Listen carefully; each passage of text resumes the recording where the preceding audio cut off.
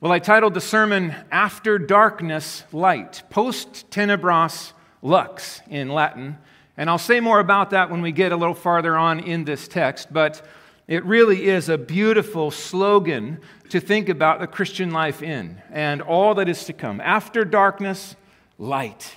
Light is coming. Daniel chapter 7, verses 19 through 28. For those of you who missed last week, just let me catch us up here. The images, these beasts were coming up out of the sea, stirred up in the sea of sin, as it were, and four different kings, representing four different kingdoms, were brought forward for Daniel in prophetic vision. We saw the first was the lion, and it really pointed to Nebuchadnezzar, the kingdom of Babylon. The second was like a bear raised up on one side, most likely the Medo-Persian Empire, Cyrus being the higher, the more glorious, strong, fierce bear in view. And then the Greek Empire with its four heads and its four wings, swift like a leopard, to conquer the world. And then when Alexander the Great died, his four generals took over for him. And then the fourth beast. Now, as clear and simple as it may seem in the first three, the fourth one is crazy complicated and tricky. And it is that beast in particular that draws Daniel's attention. He can't stop thinking about this fourth beast. The Empire of Rome, certainly back then, in its fierce grip, its iron teeth, its bronze claws, its crushing, stamping feet. But there is a not yet in view. A not yet represented by this little horn with a boastful mouth. As I called him last week, the little horn with a big mouth that won't be quiet, that just keeps blaspheming and talking and distracting Daniel from the glory of the Ancient of Days. So he continues on to try to understand more about this. Last week we saw him go to an angel and he asks, what's going on? And the angel gives a great sum up of what this fourth beast is and what's it about. And it's basically saying these four kings, four beasts, they're four rulers, and then God wins, right? He's going to triumph in the end. And that's where we left off. Now, let's continue on here in these verses 19 and 20, and get a little closer look at this boastful horn. The boastful horn. Daniel says this, "Then I desired to know the truth about the fourth beast, which was different from all the rest." Again, you note this, so it's not just looking backwards anymore. We're seeing an anticipation of something far in advance. If you go from Daniel and then you fast forward all the way to John in AD 90, 95, you're talking like 650 years of lifespan difference. And then come to our point in history today. Now you're up in 2,000-somethings, 2,500 years. And then how long will it be? We don't know. It could be tomorrow that these things begin to unfold in rapid succession, or it could be 1,000 years from now. We don't know. So he is looking through this vision into distant future. And he can't stop thinking about this fourth beast. It's exceedingly terrifying with its teeth of iron, its claws of brawn, which it devoured and broke in pieces and stamped what was left with its feet. And then those 10 horns, he just kept thinking about it. The 10 horns on the head, and then that other horn, that little horn that came up, before which 3 of them were uprooted, right? And taken out and fell. The horn that had eyes. In my mind, I see beady little eyes, right? And the mouth that was boasting and speaking arrogant and boastful things. It seemed greater than its companions. So it may have started small, but it grew rapidly in strength to kind of overshadow the others in the coalition, as it were, his companions. This is a man who is powerful, violent, ruthless, arrogant, and boastful. Now, he may not start that way. How often do politicians show up as just a normal guy down the road, right? I'm just here. I'm just a regular guy. Every politician wants to start with that. I'm just a regular dude, right? Well, this guy is no regular guy, even though he might wear that mask. He is indeed the Antichrist. The swift rise of the Antichrist. Now remember here, one of the general themes that reaches into every aspect of the book of Daniel is the sovereignty of God. So, as powerful and as ruthless and as deadly and intimidating and boastful and arrogant as this man will be someday, he is not outside of the sovereign work of God. He is indeed, as all other kings and kingdoms are, raised up by the sovereign hand of God, who is sovereign over even sin and rebellion and evil empires. The swift rise of the Antichrist. Now, when you think about the title Antichrist, it shows up in a number of different places in your Bible. Here is one in 1 John. John writes, as it were, to his beloved children, that's us, right? And those he's addressing in his original audience. Children, brothers, sisters, as an old man, he writes, now it is the last hour. Now think about that. John saw the day in which he lived as the last hour. Imagine our day. All these years later, if his day was the last hour, certainly so. That's true of us. That much closer.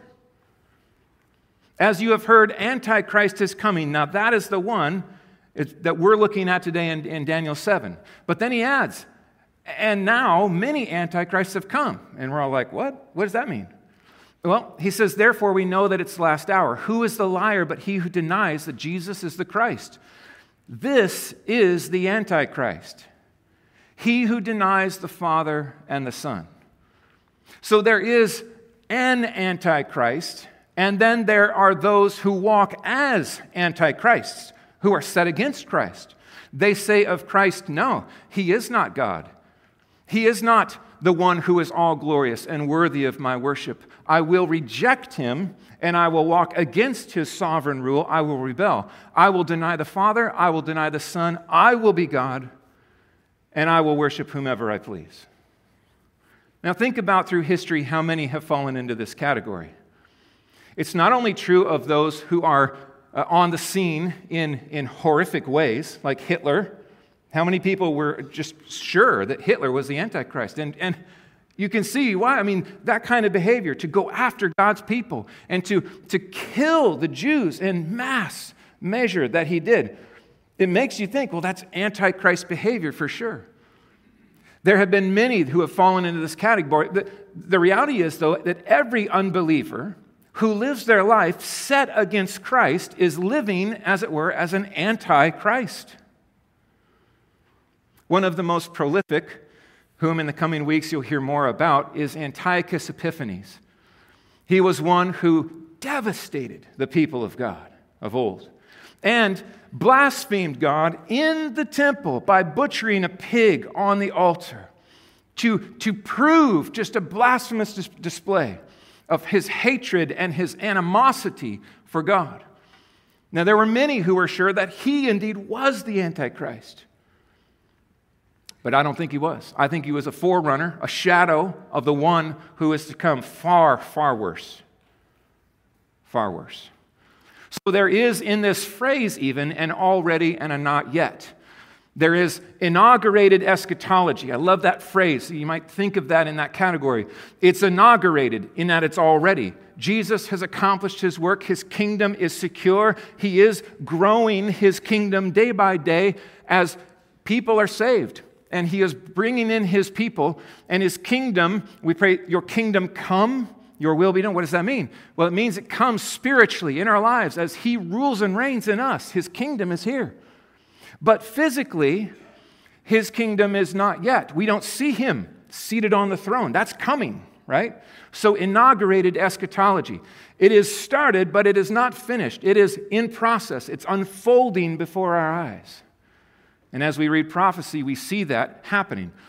Well, the lion is not laying with the lamb yet. But someday, it will. Already not yet.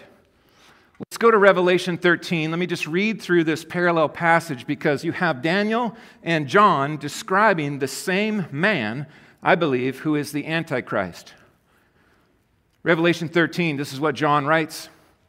I saw a beast rising out of the sea with 10 horns and 7 heads with 10 diadems on its horns. and blasphemous names on its heads. And the beast I saw, now listen to the descriptions. Again, metaphorical language. We're talking a descriptive language. Look at the combination here. It was like a leopard, so fast, speedy. Its feet were like a bear's. One of the most dangerous parts of a grizzly are those huge claws that can just rip you in half, right? So its feet were like a bear's, and its mouth was like a lion's mouth. Is there any scarier mouth than the jaws of a massive lion? And to it, the dragon, all of a sudden we're like, what? Dragon? Sweet, there's dragons in the Bible. There's dragons in the Bible. There's one dragon. His name is Lucifer. He is the serpent of old, as it were. The dragon, Satan himself, gave his power and his throne great authority. This little horn that rises up, this beast. So this man will someday not just be intimidating, powerful as a human being. He will be supernaturally, demonically endowed with authority and power. And he will wield that power for the glory of Lucifer and darkness itself. One of its heads seemed to have a mortal wound, but the mortal wound was healed. So there's trickery, there's deceivery, but there's also here supernatural displays.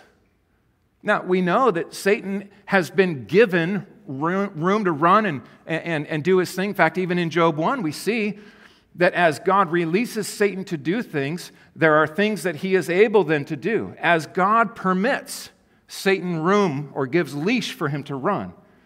In this, there is a display that causes the whole earth to marvel and follow the beast in his delusion, in this deception, in this display of awe and wonder.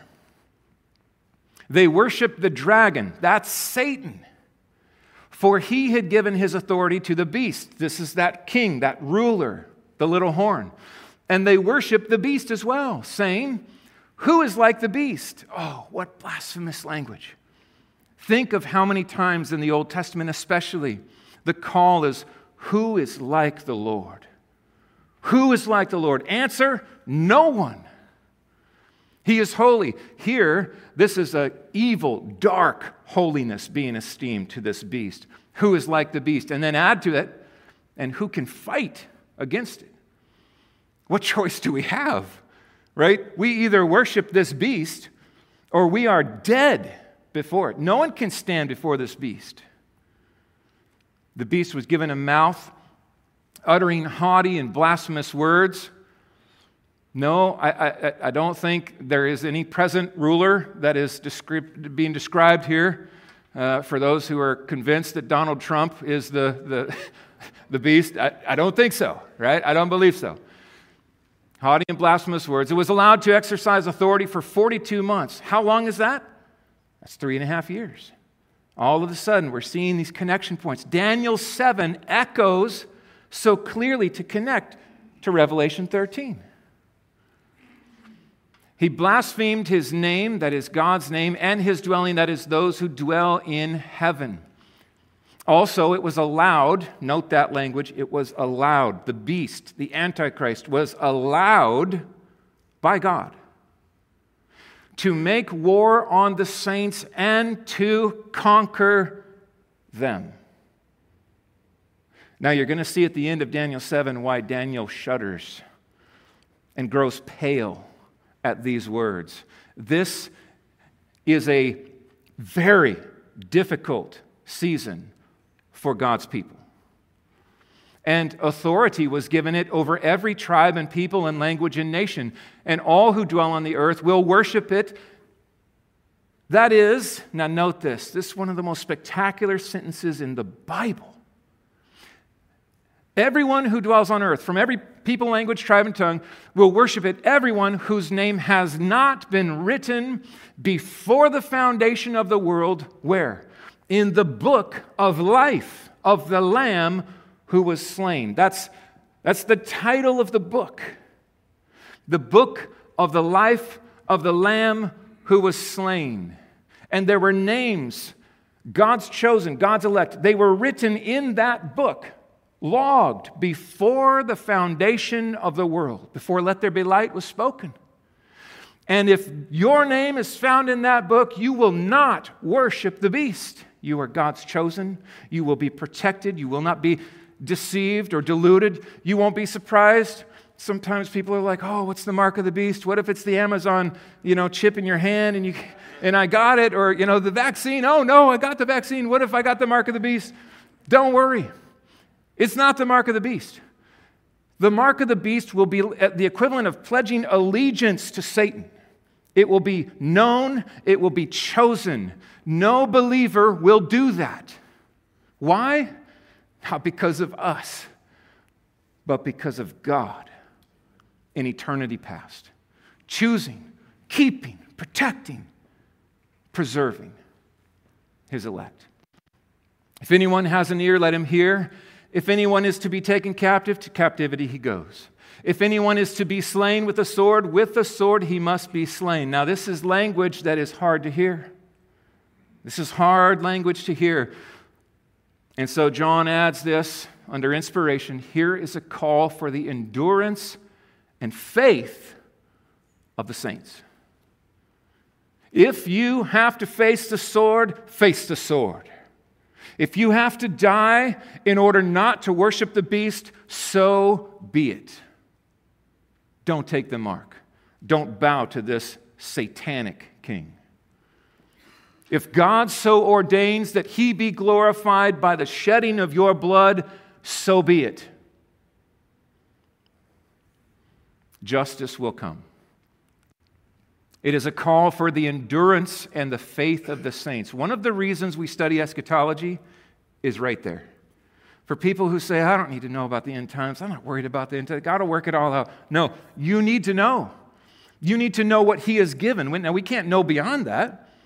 We don't try to figure out stuff that is not revealed. No, we stick with what He's spoken. But what He has spoken has a purpose. And one of the goals is that we are strong and that we persevere trusting Him all the way to the end. Point of application here is this. We can trust our sovereign God even in the darkest of times. And I'm not just talking out there, right? I'm not just talking about the times that are to come. I'm talking today for some of you. For some of you who are dealing with dark days, hard days, difficult days. Trust Him. Trust Him.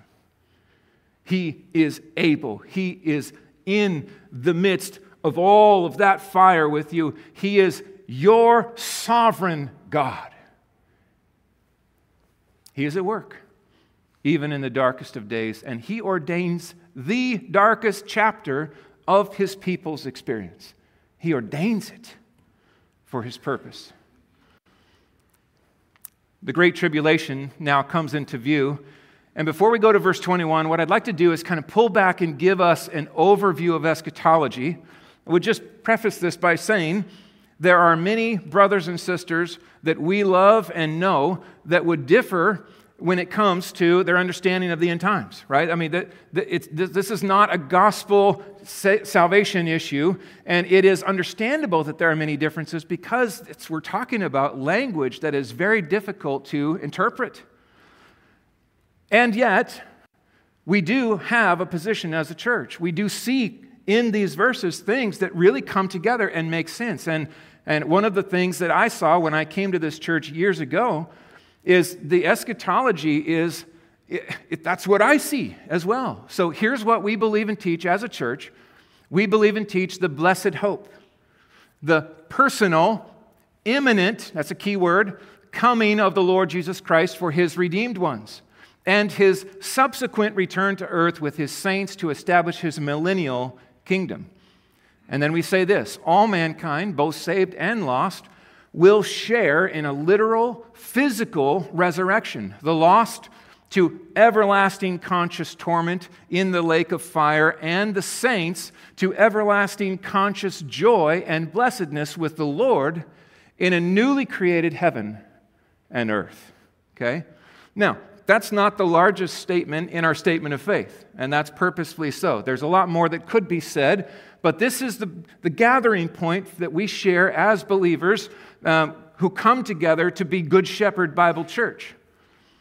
One of the ways that you might mark this is just to kind of put some of the theological jargon that, by the way, I often forget. When people are like, hey, what do you believe about the end times? I'm always like, oh, give me like a day to refresh my mind. And no, but here is some words that would help put parameters around this as what we believe as a church, what I personally believe as I study and see in the Scriptures as well. Progressive dispensational, pre-tribulational, premillennialism. Now, let's just say that all together, right? I'm just joking. That is identifiable points of contact that we see in the Scriptures that kind of put this together. So progressive dispensational in the sense that God has inaugurated His kingdom. It is unfolding, right? There's an unfolding plan that is moving, and He works in different ways in different times. And the way He's working today is not automatically the way He's going to work in the years to come, and that's in the Scriptures. It's very clear. Pre-tribulational, we believe the rapture is coming. We believe that Christ is coming for His chosen, His elect, and that all who are saved will be raptured at an imminent point in the future. We don't know when it's coming, and it will come like a thief in the night, and God will catch up. Those who are dead in Christ will be raised, and we who are alive will be left and caught up together with Him in the air, and so we will always be with the Lord. Premillennialism means that we believe that after a 7-year tribulation, Christ will come with us, His army, as it were, dressed in white, and we will arrive down on the earth to establish a 1,000-year millennial kingdom. And at the end of that, judgment will happen. So let me kind of move through. You might get your phone out and take a snap of this and the slide to come. Here's a glimpse of it in kind of summary form. The first coming of Christ initiates the church age. Now remember, to the Jew first, and also to the Gentile, to the Greek. So the target is the nations. There's nowhere that we say, well, we're not supposed to go there. No, we are. We go everywhere with the gospel. And when God ordains that He has brought the times of the Gentiles to their fullness, He will rapture His bride, and up we go. And then the great tribulation will begin. We're going to look at that in a second. 3.5 years give way to 3.5 years, then the second half referred to as the Great Tribulation. And then the second coming of Christ, the establishment of a millennial reign, and then eternity. So here is, to spell it out, what we see in the Scriptures unfolding. Again, I don't have room on this page to give you all the references, but this is kind of a summary look at it. The rapture of believers followed by the judgment seat of Christ. This is where believers are standing before the Lord, receiving from Him those words, yes, yes, well done, good and faithful servant. And that which we have done for Christ will be rewarded, and the wood, hay, and stubble consumed. And then 7 years of cataclysmic tribulation on the earth. The seals, the trumpets, the bowls of Revelation, boom, boom, boom, all unfolding. During which there will be a massive Jewish revival, such that it can be said in Romans 11:36, all Israel will be saved. So one of the things that we see is that there is indeed a future fulfillment for God's chosen people, the Jews, that is coming, and they will be saved en masse, such that you could say, all Israel was saved. Zechariah 12:10 also points to it, along with many others. There will be, at the end of this tribulation, massive attack, persecution on God's people by the Antichrist that we're looking at here. At the end of that 7 years comes Armageddon and the triumph of King Jesus as we come with Him, and the victory is won. The Antichrist at this point and the false prophet are cast into the lake of fire. They are the first to enter the lake of fire, followed by 1,000 years of a visible, personal, material King Jesus on a throne in Jerusalem, ruling and reigning. Beautiful things unfolding there. More on that in the coming weeks. Satan is bound during this time until the very end, which he is released. And then a huge gathering of rebels comes from the four corners of the earth. Revelation 20, you read about this. And then the final battle takes place. God squashes all those who are led by Satan, and Satan is cast forever into the lake of fire. That's a moment, right? That's a moment. The great white throne judgment happens here. All unbelievers, both those who are alive at the end and all those who have lived and died, in all of time, are raised and they stand before the great white throne, and they are sentenced to the lake of fire forever, where the beast, the false prophet, Satan, and all the unsaved will spend forever in the fires of hell.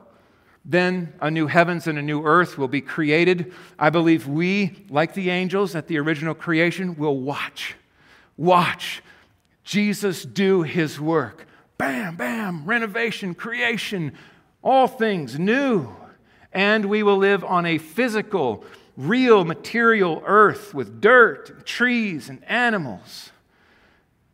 It's going to be beautiful forever and ever and ever. Whew! It's all coming. It's coming. Let's consider the Great Tribulation. These are some dark days for God's people. As I looked, this horn made war with the saints and prevailed over them until the Ancient of Days came. Listen, the horn, this is this Antichrist, this ruler, this horrible pagan man, is going to, at the 3.5-year mark, betray a treaty with Israel and go after them with all his force. And he will seek to kill all the Jews and all the Christians in all the world, whether they be Jews or Gentiles. Anyone who names the name of Christ is on his target list, and he prevails.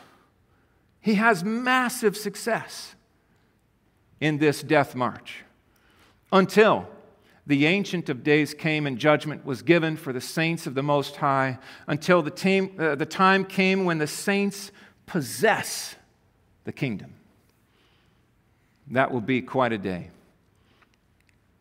Thus he said, as for the fourth beast, there shall be a fourth kingdom on earth, which shall be different from all the kingdoms, and it shall devour the whole earth, and trample it down, and break it to pieces. As for the 10 horns, out of this kingdom 10 kings shall rise, and another arise after them. He shall be different from the former ones, and shall put down 3 kings. So this is kind of repeating ground that we've covered, just for clarity's sake.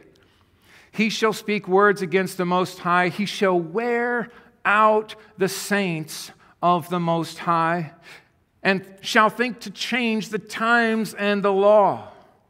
Nothing will be off limits. He will do as he pleases. He will break and shatter and kill. And they, that is God's people, shall be given into his hand for a time, times, and half a time. That's 3.5 years. This is the Great Tribulation.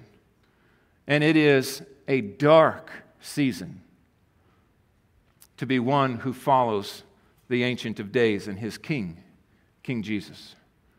Devastating times for God's chosen people, whether they are Jews who have come to faith in Jesus Christ and been saved by grace, or whether they are Gentiles who are saved as well in this period of tribulation.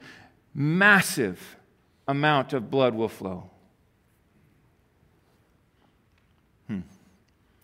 Now, there are some who believe that the rapture is simultaneous with the second coming, that we will walk through this tribulation with all of the others.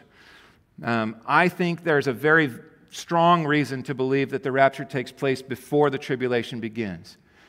But I might be wrong. And if that's the case, then we need to make sure that we are prepared for the persevering work that may come. And even if it's not, even if the rapture precedes the 7 years of tribulation, it's going to be increasingly dark and hostile and intense. So we don't know how much is going to unfold even before that begins. Now, the triumph of the saints, verse 26 and 27. The triumph of the saints. But the court shall sit in judgment, and his dominion, that is the Antichrist, shall be taken away and consumed and destroyed to the end. That is an eternal destruction. And the kingdom and the dominion and the greatness of the kingdoms under the whole heaven shall be given to the people of the saints of the Most High, and their kingdom shall be an everlasting kingdom, and all dominions shall serve and obey them. There is no place where their limit is not full. Like the reign is established to the ends of the earth, and there is no time restriction on this. It goes forever, as we saw last week. There is a certainty that we can have as God's people, a certainty that meets us even in darkest of days, right? There is a future coming, and that future is sure. Why? Because God has promised. He is sovereign. He is already there, as it were. He wrote the story, and now He's bringing it to pass. This will unfold exactly as He has said in His Word. Exactly as He has said. Now, think about this call to worship that we heard from Revelation 19. This is a glorious day. I saw heaven opened, and behold, a white horse. This is at the end of the 7 years of tribulation. The one sitting on this horse, this white and beautiful horse, is called Faithful. Underline that. Faithful and true. You see those words? You see why those matter to us right now, today? Our King is coming. He won't forget us. He won't fail to come. He is faithful and He is true. And in righteousness He judges and makes war. There is a time where righteousness demands war. And that time is coming, where all of those who have been hunting down God's chosen and killing God's people, they will give account to the King Himself. His eyes are like a flame of fire, and on His head are many diadems. He has a name written that no one knows but Himself. He is clothed in a robe dipped in blood. He is the atoning sacrifice and the reigning King. You see the connection? And the name by which He is called is the Word of God. In the beginning, John says, was the Word, and the Word was with God, and the Word was God. Here He is. It's all coming together. Goes on. The armies of heaven, arrayed in fine linen, white and pure, were following Him on horses. Have you ever wanted to ride a horse? Christian, you're gonna ride a horse. It's coming. I'll be the guy riding backwards like, hey, what's going on? You know? No, but how are we arrayed? Righteous, pure, washed by the Lamb and His shed blood. We are righteous, and we are following Him on white horses. And from the mouth, that is the mouth of Jesus, comes a sharp sword with which to strike down the nations, and He will rule them with a rod of iron. He will tread. You want to see a treading? This is the treading of the King in just righteousness and recompense. He will tread the winepress of the fury of the wrath of God the Almighty. And on His robe and on His thigh, He has a name written, King of Kings and Lord of Lords.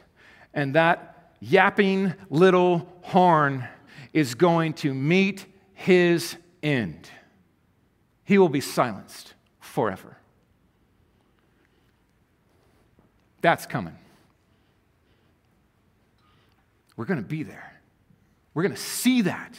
We're going to watch these events take place. Some ask, will we be involved in the fight? I don't know. I don't know. It doesn't say. I kind of doubt it. I think King Jesus is going to take care of business. Then I saw the angel standing in the sun. With a loud voice, he called to the birds that fly directly overhead, and he said, "Come and gather for the great supper of God, to eat the flesh of kings, the flesh of captains, the flesh of mighty men, the flesh of horses and their riders, and the flesh of all men, both free and slave, both small and great." And I saw the beast and the kings of the earth with their armies gathered to make war against him who was sitting on the horse and against his army. Good luck with that, right? Good luck with that. All the way to the end, rebellious, unrepentant, unrelenting. They gather as one to defeat the king. And the beast was captured with the false prophet, who in its presence had done signs by which he deceived those who had received the mark of the beast and those who worshipped its image. These two were thrown alive into the lake of fire, which burns with sulfur, and the rest were slain by the sword that came from the mouth of him who was sitting on the horse. And all the birds were gorged with their flesh. That is an earthly, certain future. It's going to happen on this planet. In the valley of Megiddo. It's coming. God wins. You just put it short. God wins. Which means, by the way, friends, we win. In the end. Now, the path to get there may be hard. And it may seem like it takes forever. It may be 10 million cries, "Come, Lord Jesus, come." Even so, come today, oh Lord, come, before it unfolds. But it's coming. And the victory is sure. There is no uncertainty in it. Even Satan knows this. You realize that? He knows this. He's read his Bible. He knows he's going to lose, and he holds nothing back. Now, Daniel's distress, verse 28, it's interesting that this vision of hope lands in him in a way that is a struggle. It's distressing. In fact, next week we're going to see all the more. Here is the end of the matter. Daniel says, "As for me, my thoughts greatly alarmed me, and my color changed." He grew pale. "But I kept the matter in my heart." I kept it in my heart. Why is Daniel responding this way? Why does he not just say, "Yes, God wins. Sweet, that's it. It's all good. We just skate through the park," right? No worries, carefree. No, it lands in him with great weight upon his soul. It is a certain future, yes, but it's also a very somber reality. I think the glimpse that he was given was such a violent crushing of God's people that it just disturbed him. All those people killed who carry the name of Jesus. It weighed him down. Matthew 24, in the Olivet Discourse, Jesus said this, "In the end times you will hear of wars and rumors of wars. See to it that you're not alarmed, for this must take place. But the end is not yet." So when you see wars and rumors of wars, it's not the end yet, but it's coming, right? There's signs, there's pointers. "For nation will rise against nation and kingdom against kingdom. There will be famines and earthquakes in various places. All these are but the beginning of birth pains." Okay, so they're just tremors, as it were. It's just starting when you see these things unfold. Which means it's going to get a lot worse before it gets better. They will deliver you. They will deliver you, believers, not just the apostles, right? That's all who carry the name of Christ will be persecuted. They will deliver you up to tribulation and put you to death. You will be hated by all nations for my name's sake. Now, if you ask yourself, how God is to be glorified in all the ways that He has chosen to receive glory, this is one way. This is one of the ways that He ordains His praise. As His people tenaciously and unwaveringly hold to Him and cling to Him and die glorifying Him. And people ask, do they really believe it? Read the stories of the martyrs. Is it really real? Are these just people believing in a fairy tale? Is this some kind of just club, some country club, church thing? No. Is it real? Watch how they die. There's your answer. Watch how Christians die. Sometimes we've got to remember that. The way we die proclaims His glory as much as the way we live does, maybe even more so. It's one of the reasons I love funerals. God gives opportunity for us to testify to His glory and His truth, even when we breathe our last. He is glorified. A call for the endurance and the faith of the saints. Where are you at today, Christian? Where do you stand? Do you find yourself in the midst of trials that are tempting you to kind of pull back or stay quiet? Listen, days are getting darker. Things are getting more intense, aren't they? We're feeling the pressure more and more. Don't hold back. Don't shrink back. Don't be silent. Be bold.